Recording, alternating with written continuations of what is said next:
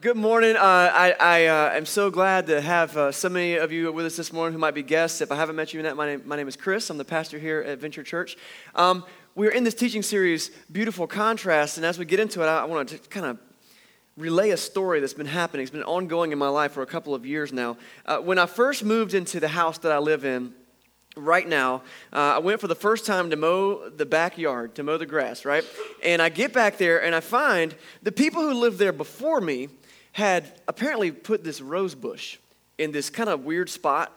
It wasn't in a flower bed. It was kind of like right in the middle of like a grassy area. And I'm mowing the grass, and so to mow the grass, I have to mow around this rose bush, and it's inconvenient. It's like Now I know that like rose bushes are the queen of all rose like flower plants, right? Like they get the, and people see roses and they're like, oh, they're the best flower ever.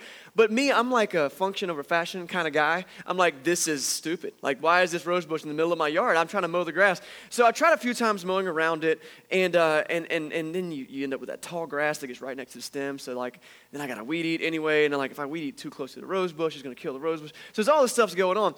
So one day while I'm mowing, it occurs to me that I am pushing a giant rotating blade on wheels, and that at a whim, I could take this rose bush out. So I'm like, that seems the most logical thing to me. Husbands in the room, let me speak to you real quick.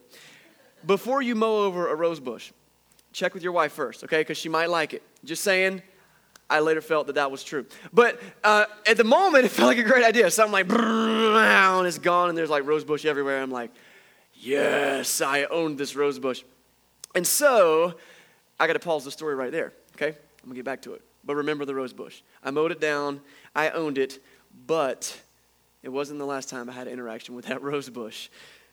Today we're continuing this series, Beautiful Contrast, and it's a teaching through the Sermon on the Mount, which is this really huge section of teaching that Jesus did. We can read about it in Matthew chapter 5. And so if you've got a Bible today, go ahead and grab it. Actually, Patrick and I have been encouraging you to bring your Bibles to church on Sundays. We get real lazy in our culture because we're like, we got the internet. I can look at a Bible on my phone real easy. But there's something about having the words of God in your hands. And so if you've got one with you today, go and pull it out. If you don't have one with you today, there's no gold star system here.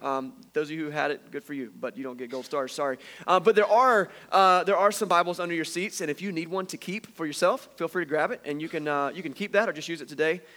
The things we'll be reading will also be on the screen behind me here. But the whole idea will be in Matthew chapter 5, which is a biography. It's one of the 4 biographies of the life of Jesus, and you find it in the New Testament of the Bible, about 2/3 of the way back through your Bible. And when we land in chapter 5 of Matthew, Jesus is doing this teaching, and what he does, we're finding, is he talks about living life the Jesus way. This is how I say you should live, versus this is how the world says you should live. And what we're finding is that it is a beautiful contrast.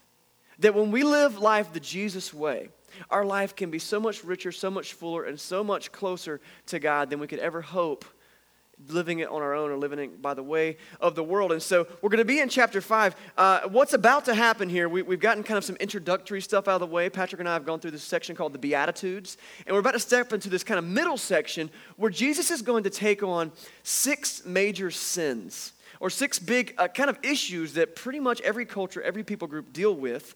And he's like, let me tell you what I think you should do about these things. Let me tell you what God is saying about these things. And so there's these 6 things we're going to get through. We're actually going to deal with each of those over the next few weeks, one at a time. We're not going to get into all 6 of them today. We're actually going to just do the first one.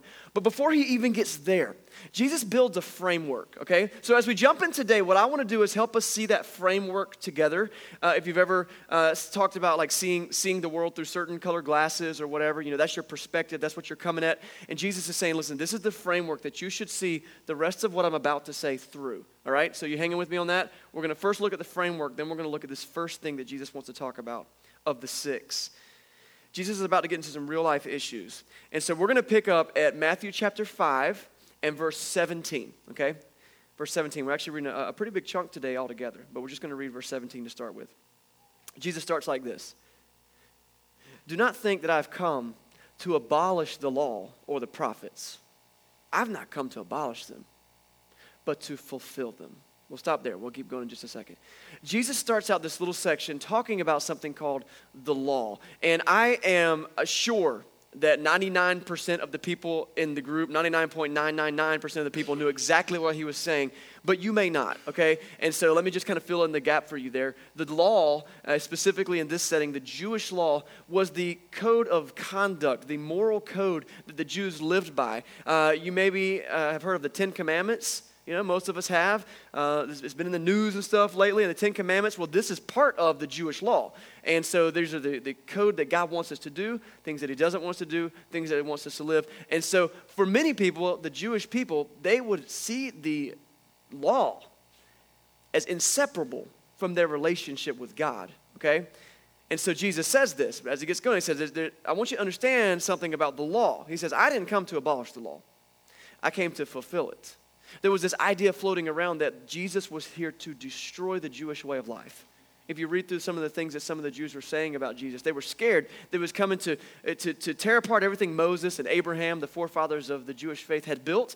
And Jesus is saying, no, that's not what I came to do at all. I didn't come to abolish the Jewish way of life. Actually, what I'm saying is I came to fulfill it. My way is the fulfillment. It is the realization of what the law existed for in the first place. I'm going to put it in a different way. I was reading from a guy named Seth Wilson earlier this week, and he's a Christian author and scholar, and he compares the law to an apple blossom. Okay, and so just check out this little quote. It's pretty clear.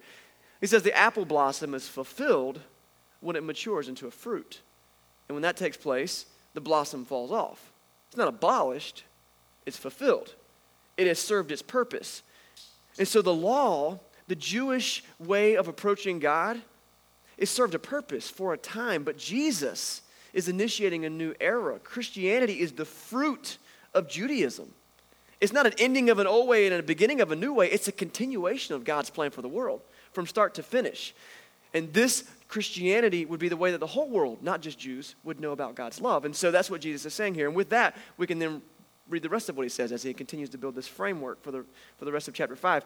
So he says in verse 18, "For truly I tell you, until heaven and earth disappear, not the smallest letter nor the least stroke of a pen will by any means disappear from the law until everything is accomplished.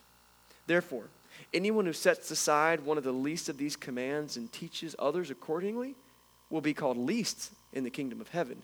But whoever practices and teaches these commands will be called great in the kingdom of heaven."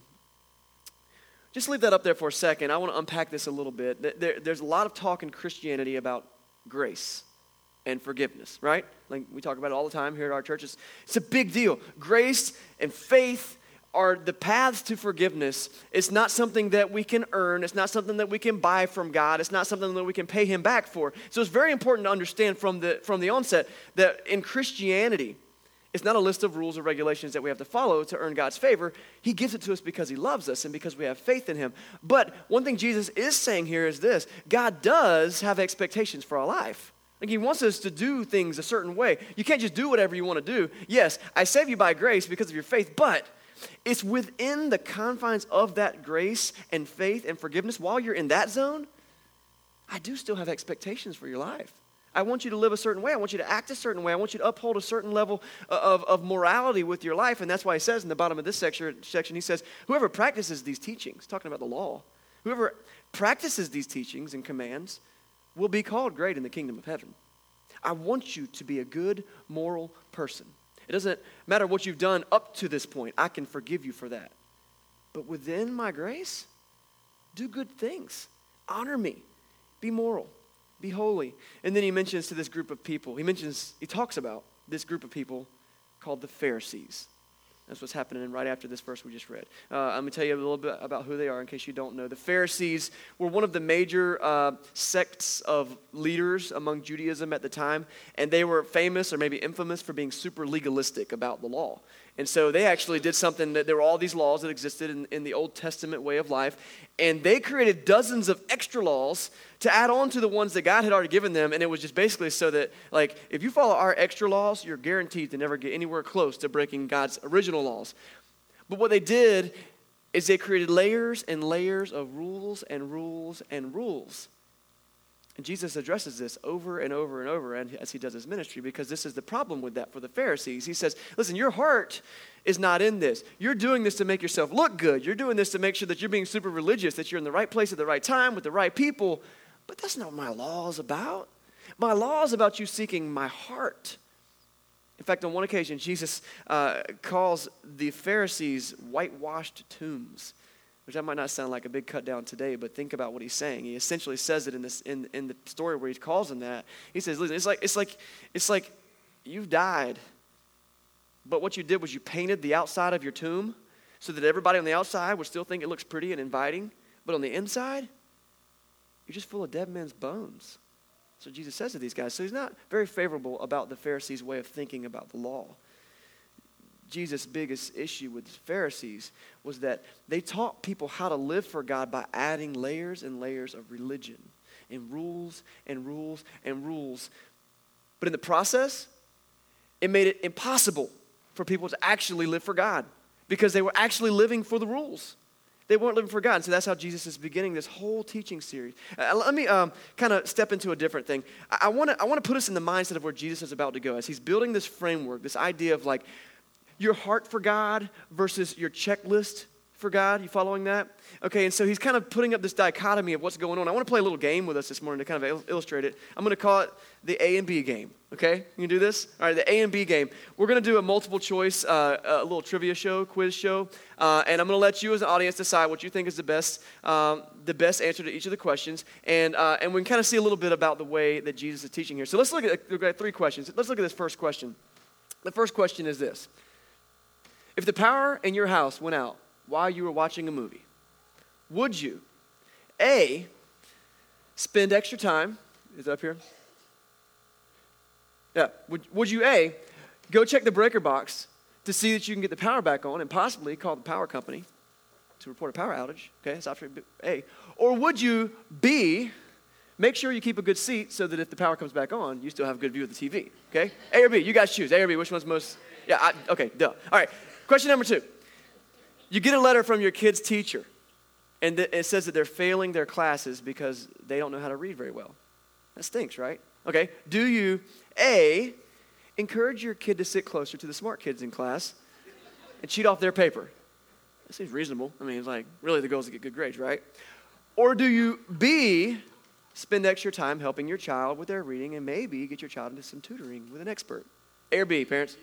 Duh, right? It's a no-brainer. We do B. Just check out the last question, number 3. If you came to the scene of an accident and it was evident that a person was seriously cut and bleeding a lot, what would be your first priority in saving this person's life? Will you, A, apply pressure to the wound to try to stop the bleeding? Or B, get a washcloth to wash the blood off the person's face because they look kind of icky? A or B? Yeah, A. Now, these might seem like stupid examples. They might seem silly. They might seem trivial. But all 3 of these scenarios have the same framework as what Jesus is teaching about God's expectations for us. The only way to deal with a real problem in life is to go to the source of the problem. Turn on the power. Help the kids learn how to read. Stop the bleeding. Go to the source of the problem. And the same thing's true when it comes to living for God. The only way to deal with the sin in our life, that thing that separates us from God, the only way to deal with that is by dealing with it at its roots. Go to the heart of the issue.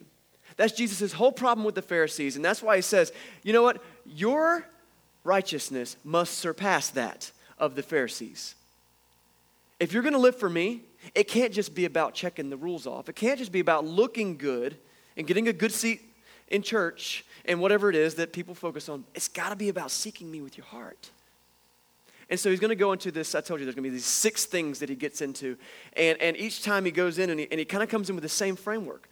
This is what the law says, and the law is good. But let's get to the source, the heart, the root of what this law is really about. Okay, before I move on, I got to make sure we're all on the same page. Do we get that? I mean, the whole idea, Jesus is saying, let's get to the root. Let's dig out to the bottom of this thing and say, so let's move on, and let's just go to this first thing that Jesus deals with. It's actually murder. Murder, which we all have problems with murder, right? All the parents are like, almost, almost. So he starts with murder. In Matthew 5:21, he says, you've heard that it was said to people long ago, you shall not murder. and anyone who murders will be subject to judgment.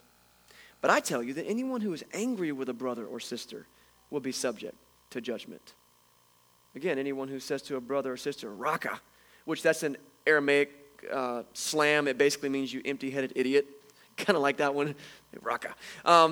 He says they're answerable to court, and anyone who says, you fool, will be in danger of the fires of hell. Whoa, Jesus just got real serious.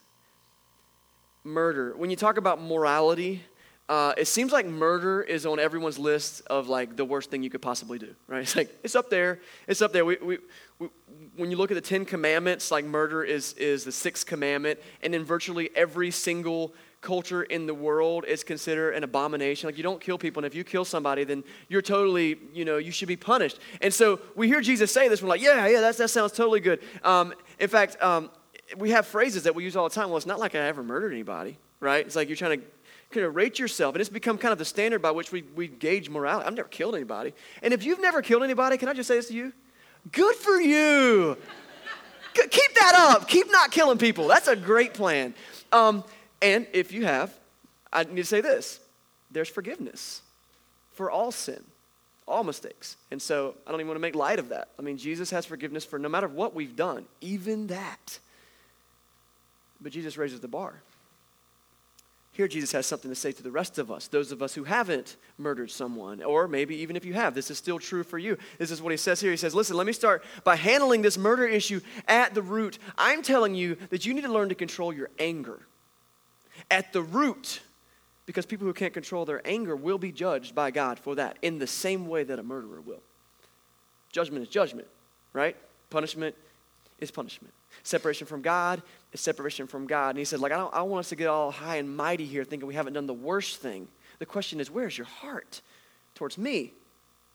Every day we can watch the news and we can hear of stories of people who are just senselessly had their lives taken from them. And it's terrible, even in our own streets right here in this city. And some are crimes of passion, and some are crimes of premeditation. But at the end of it all, it's just like, man, what a waste.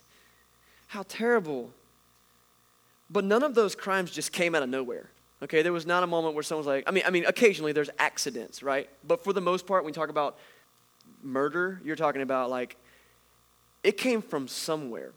And here's what Jesus is saying, and it's what I believe is true.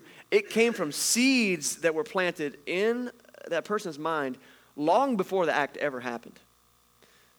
Seed after seed after seed of aggression and anger and not being able to deal with reality as it presents itself. And these seeds begin to take root, and these seeds of anger begin to grow, and suddenly I'm calling it seeds, but maybe it's more like a little flower bed of anger.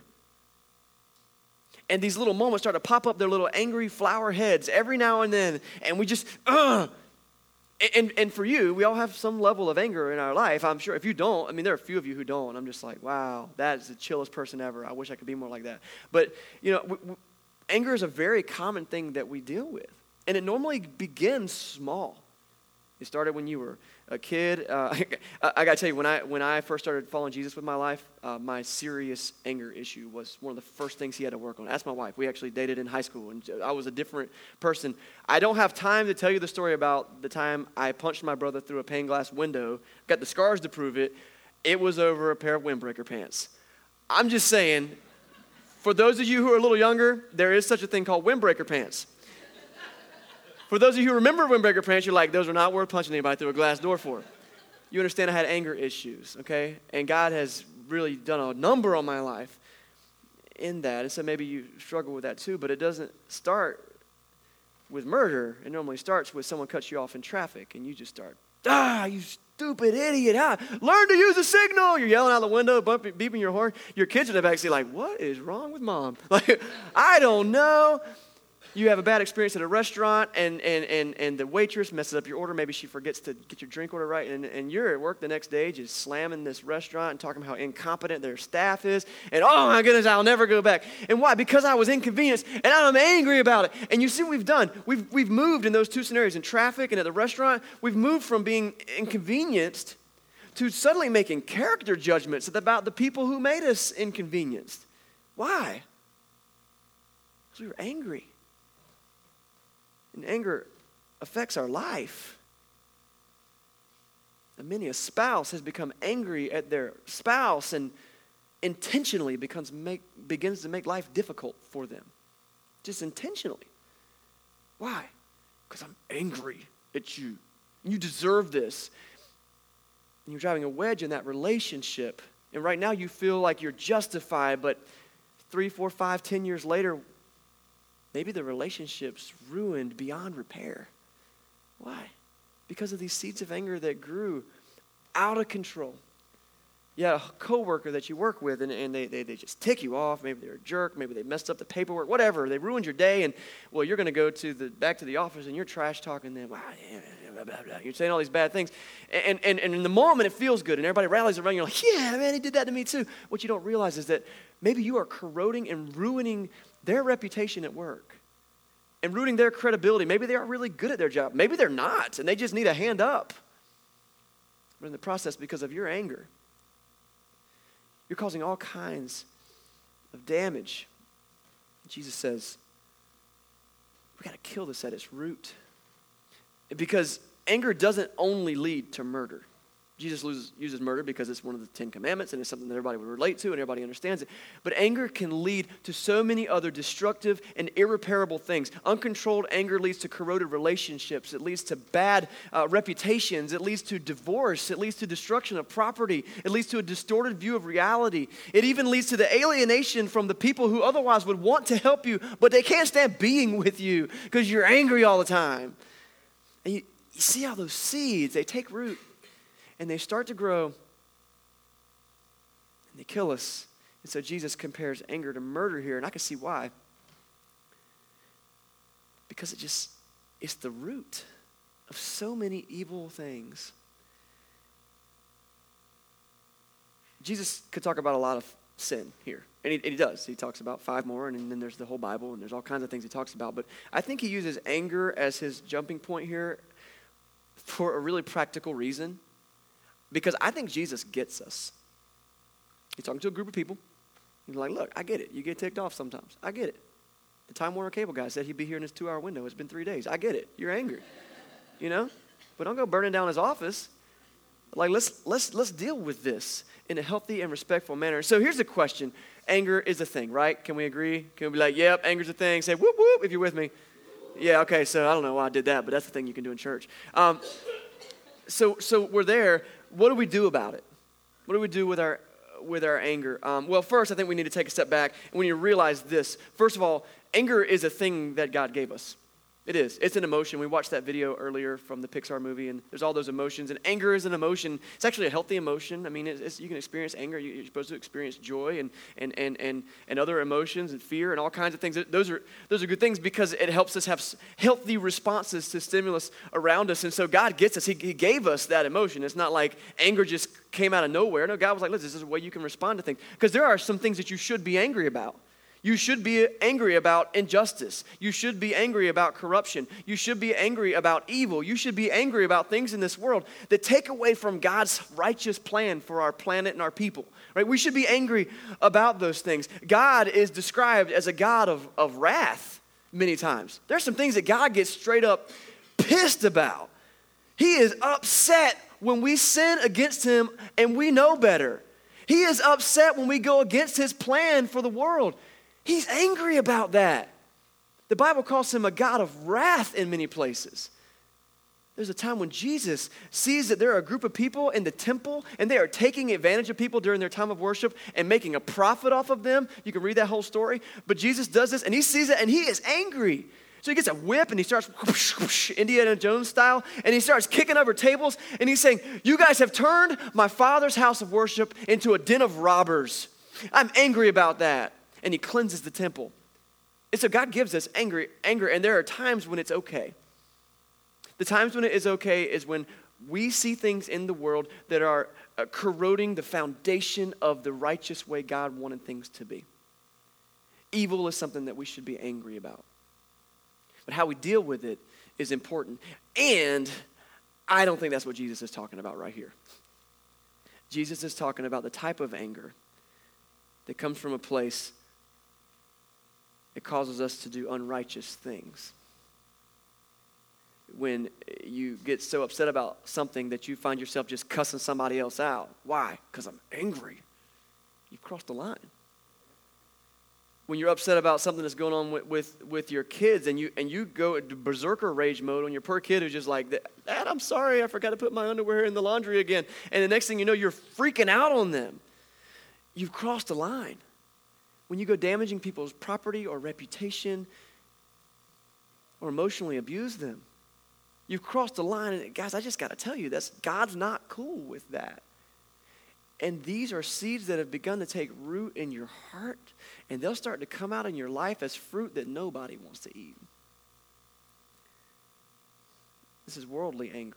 It's focused on me, looking out for me, because don't you know I'm the center of the universe? And I need things this way right now. And Jesus takes that anger, and he does something incredible with it. He drops it into the same column as murder. And so I think that we probably need to take a look at that. And we need to get control of our anger before it controls us. The world tells us that when someone does you wrong, don't get back, get even, right? Call them names, shut them out, key their car, hold a grudge, hurt them, swing below the belt, like whatever it takes. Because I'm going to stick it to you because you got me. Jesus says, no, you got to kill this at the roots. Ain't nothing good going to come from this. You got to let it go. Matthew chapter 5, verse 23, Jesus gives us a couple of ideas. And, I could talk a lot about ways to deal with anger. This is not a group therapy session. I'm not qualified for that. But there are some ideas that Jesus gives us here. And I want to say, as you read this, what I want to also encourage you to do is seek help from godly counsel. Like you might just need to find a Christian friend. Maybe you're just here for church for the first time today and you're like, I don't know, I'm just ticked at the world and what you're saying kind of makes sense, but I don't know how to deal with it. Well, it starts by surrounding yourself with people that have a God perspective in their life. And it might be to the point that you need to go find some good Christian counseling, like a professional counselor, and get some appointments with and spend some time with them because they can help you get the tools to dig down into the roots and deal with that. But Jesus gives us a couple of other practical things just to be aware of. So starting in verse 23, and we'll look at these two ideas kind of back to back. The first is this, verse 23. Therefore, if you are offering your gift at the altar, and there remember that your brother or sister has something against you, leave your gift there in front of the altar and go and be reconciled to them. Then come back and offer your gift. That's crazy. That's crazy. I want you to hear what he's saying. This is really cool. Jesus says that managing anger against, this is kind of a friend. This is against someone that you know, okay? So managing anger against someone that you know, that you have a relationship, is actually a way that we can worship, or at least improve our worship experience. He actually says, like, if you're in the middle of church, like you're in church today, and you're just like over it with somebody, and it's just grinding at you. He says, like, leave your offering at the altar. You know, it's like a metaphor. Like, get up and leave. And like, I know it'd be awkward for you to get up right now and leave, but probably when you leave today, make a phone call or go to somebody's house. I did that one time at church, by the way. This was going on. I was so convicted by this. I drove to somebody's house, and we dealt with it right there. And here's what you got to do. You got to deal with things on your end. They might not be ready. They might not be there. They might be blindsided by the idea that you're even bringing it up because you're the one holding a grudge. Maybe they don't even know that they did something. But Jesus says you need to deal with it right now. Don't let that fester. Don't let that sour in your soul. You need to move forward with it. I love kind of the undertone of what he's saying. He's like, don't you bring that drama into my house. And stand there in front of me singing praise about how much you love me when I told you one of the greatest commandments is to love each other. And you can't get along with each other. But before you come here bringing me your offerings, make sure you've done everything you can to make this right and get this anger out of you. What good practical advice. And I love because by doing that, it enhances our worship. And we get to understand God on a different level. I told you this is one of the biggest things God worked in my life as I just learned to follow him. And it's true for me. If I can let go of that stuff, I can connect with God on such a better level. Then in verse 25, he continues. He says, settle matters quickly with your adversary who is taking you to court. Don't raise your hand right now, but think real quick. How many of you guys are in some sort of legal battle right now? I know because I'm friends with a lot of you that a lot of you are whether it's something about property, something about some moving violation that you didn't do, because none of us did, but whether it's a custody battle issue, or you're in the middle of a divorce or some kind of thing like that. Maybe it's a bigger issue dealing with like a lot of money. Like this is interesting what Jesus says here. He says, settle matters quickly with your adversary who's taking you to court. So we're talking about somebody who's got something against you, and they're taking big strides to just kind of hurt you. I mean, that's kind of what that is. He says, do it while you're still together on your way. Or your adversary may hand you over to the judge, and the judge may hand you over to an officer, and you may be thrown into prison. In other words, it's going to be a whole rigmarole. If you've been through court, you know. It's years and years and years of your life. Verse 26, truly I tell you, you will not get out until you paid every last penny. And I think, this is like, it seems like a specific type of legal case, but I think the whole idea here is, in the first section we just dealt with, like if you got anger towards a friend, if you got beef with a friend, deal with it this way. If you got anger issues or problems with an adversary, you might want to call them an enemy. Jesus talks about enemies actually in a couple of verses. You can go and read ahead if you don't want to listen to me, because Jesus talks about it. I'd rather you listen to him anyway. And as we're going through this, he's like, there's going to be some people who are against you. Still, deal with this as quickly as possible. Take the high road. He even says, deal with it while you're on your way to court. Like, in other words, like, let's not drag this out. Because part of us wants to stick it to him. Oh, fine, you going to drag me through court? Fine. I'll sit through every single session you want to sit through. And Jesus is like, man, this ain't going to be over until you paid every last penny. Let's just deal with this. Let's kill it at the roots. You know, before the invention of antibiotics, people would often get a small cut. Maybe they'd have an injury that jammed their toe real bad and scuff up their skin. And then what would happen was that little area would become infected. And there's no antibiotic, there's no way of dealing with this. And it was crazy is throughout history, lots of people died. I don't know, I didn't do research. I'm not a research scientist, but I would wager thousands, if not millions of people throughout history have died because of infection spreading through their body over something small. Because it festers, and it grows, and it spreads, and it becomes toxic, and it will take you out. Anger is the same thing. In fact, that could be said about any, what we might see as a small level sin against God. It festers and it grows and it can take you out. And Jesus says, let's deal with this before it becomes a problem. Let's seek righteousness. Paul is the author of a lot of the New Testament. He was an apostle that went around, and this guy had some serious anger issues. He didn't like the way some people were living because they were becoming Christians, and he wasn't a Christian yet. And so he just would go to their house, and he would drag them out of their house, and he would kill them. So if anybody understands this issue, it might be Paul. And I love some of the things he teaches us as he was changed by God. In Ephesians chapter 4, verse 26, this is what Paul says. He says, in your anger, do not sin. This is great advice. Do not let the sun go down while you're still angry. And do not give the devil a foothold. Paul is on to something here. God understands that anger is a natural part of our emotion. In your anger, do not sin. Like, if you're going to be angry because there's some things you should be angry about, that's fine. But don't let it lead to unrighteousness. Don't let it lead to sin. And he gives this advice. Don't let the sun go down while you're angry. I think this is something that many people have taken very literally, and I think that probably it should be. Like, because sometimes when we sleep it off, the next day we wake up and we're like, oh, maybe it wasn't that big a deal. But it's still festering. In this last sentence, don't give the devil a foothold. Because what happens is when we let anger control us, the devil can use it as a tool to bring us down and pull us away from God's plan for our life. How crazy that a small thing that started as a small issue and has grown and grown and grown and grown has now become a tool of the devil to pull us away from God. And it's something that many of us will just be like, you know what? You just got to let her blow up because, man, that's just how she do. You got to let her do it. But in reality, all we're doing is saying, man, just let her get eaten up by the devil. Because that's what anger will do to us. I want to encourage you, if this is something that you struggle with like I have, take it to God. laid at the feet of Jesus is a metaphor we use, but it really is kind of a beautiful thing because when we take our things and we can physically, this is something I've seen in exercise people do, that you pray, you're talking to God. And I don't know if you've prayed much. I hope that you'll try. And maybe this is the first thing you can do. This is what we do to anger. So I want to kind of do this together real quick. It could be anger. It could be just something that you're holding on to real tight in your life. So if you want to, do this with me. You kind of hold your hands in front of you like this, real tight, real tight. And this is what we do to issues in our life. And it might be anger. Or it might be just something that we're just kind of holding on to because it's consuming our life right now. And here's what I want to encourage you to do. Begin to pray to God. And do this physically with your hands. And it will help because just the physical release of this is going to help. And you say a prayer. It's a simple prayer. And you're like, God, I'm just dealing with this. I'm having a hard time letting go.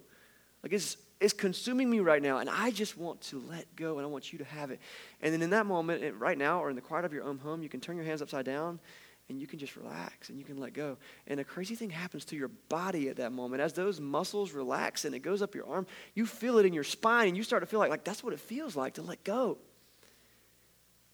But at the same time, you've gone to Jesus in faith and you said, listen, I believe that you're powerful and I don't know how it all works, but I need you to help me get rid of this. And that's a really practical way of dealing with those seeds of anger or other aggression and animosity that are growing in our life, that you just pluck them up and you drop them. And you pluck them up and you drop them. And you identify. Maybe you need a journal that you write in. His name is Bill. And you take that and you're like, God bless Bill, because I'm not feeling it. And I don't know. And you take the paper and you lay it before God. And you're like, I got to let you have this. Or it's an ex-husband or an ex-wife. Or it's a child who you did everything for. But then it doesn't seem like it's working out right now. Or it's that coworker that you're with and you just can't stand them.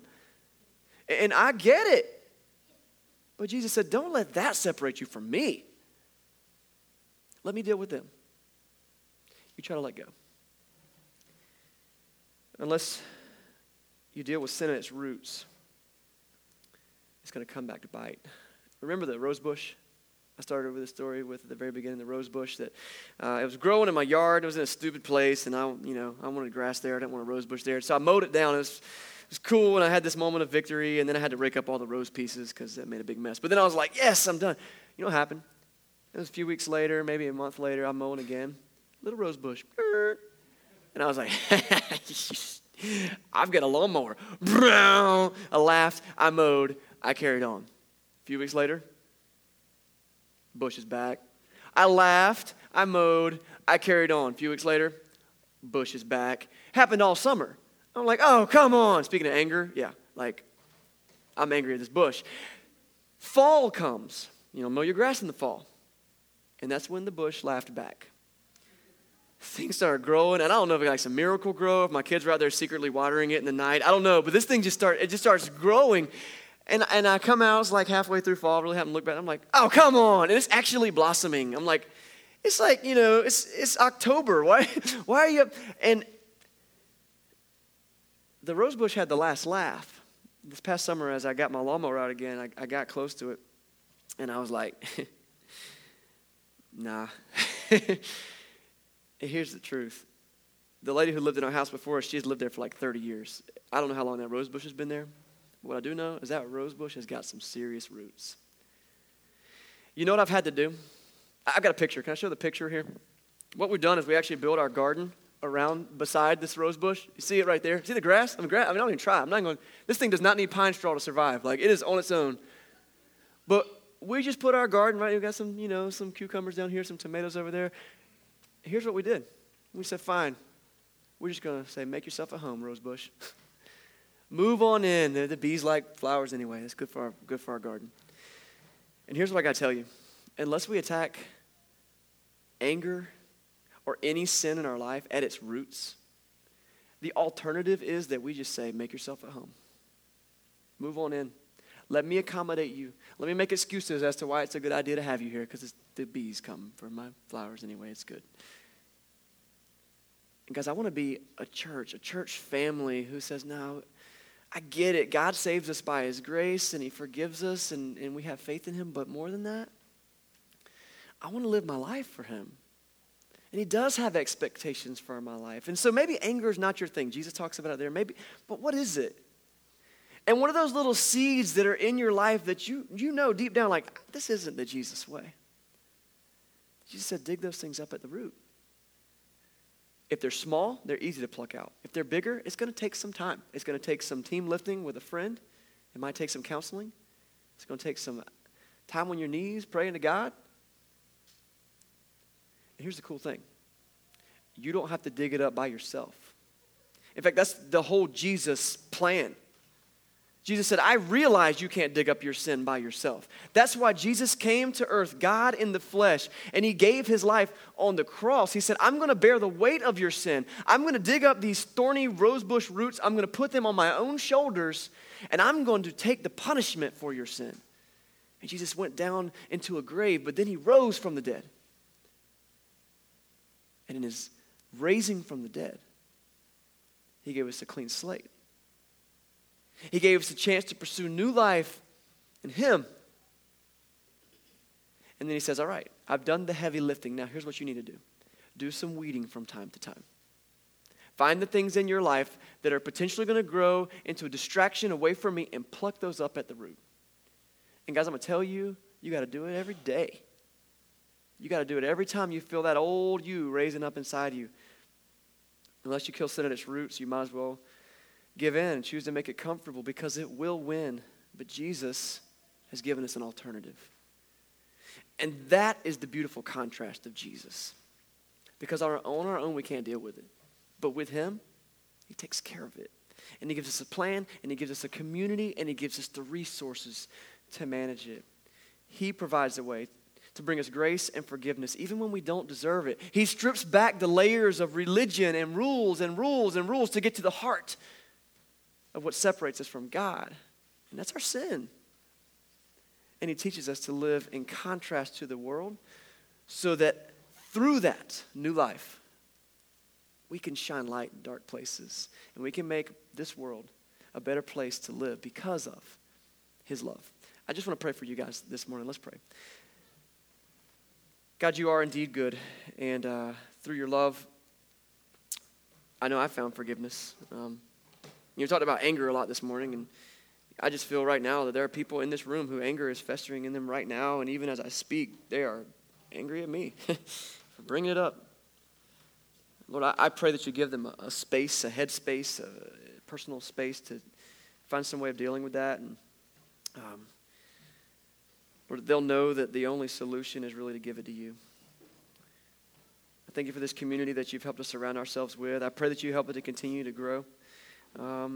So that we can continue to reach people who are dealing with these deep roots that need to be rooted out. God, I love you. Thank you for Jesus, and we pray in his name. Amen.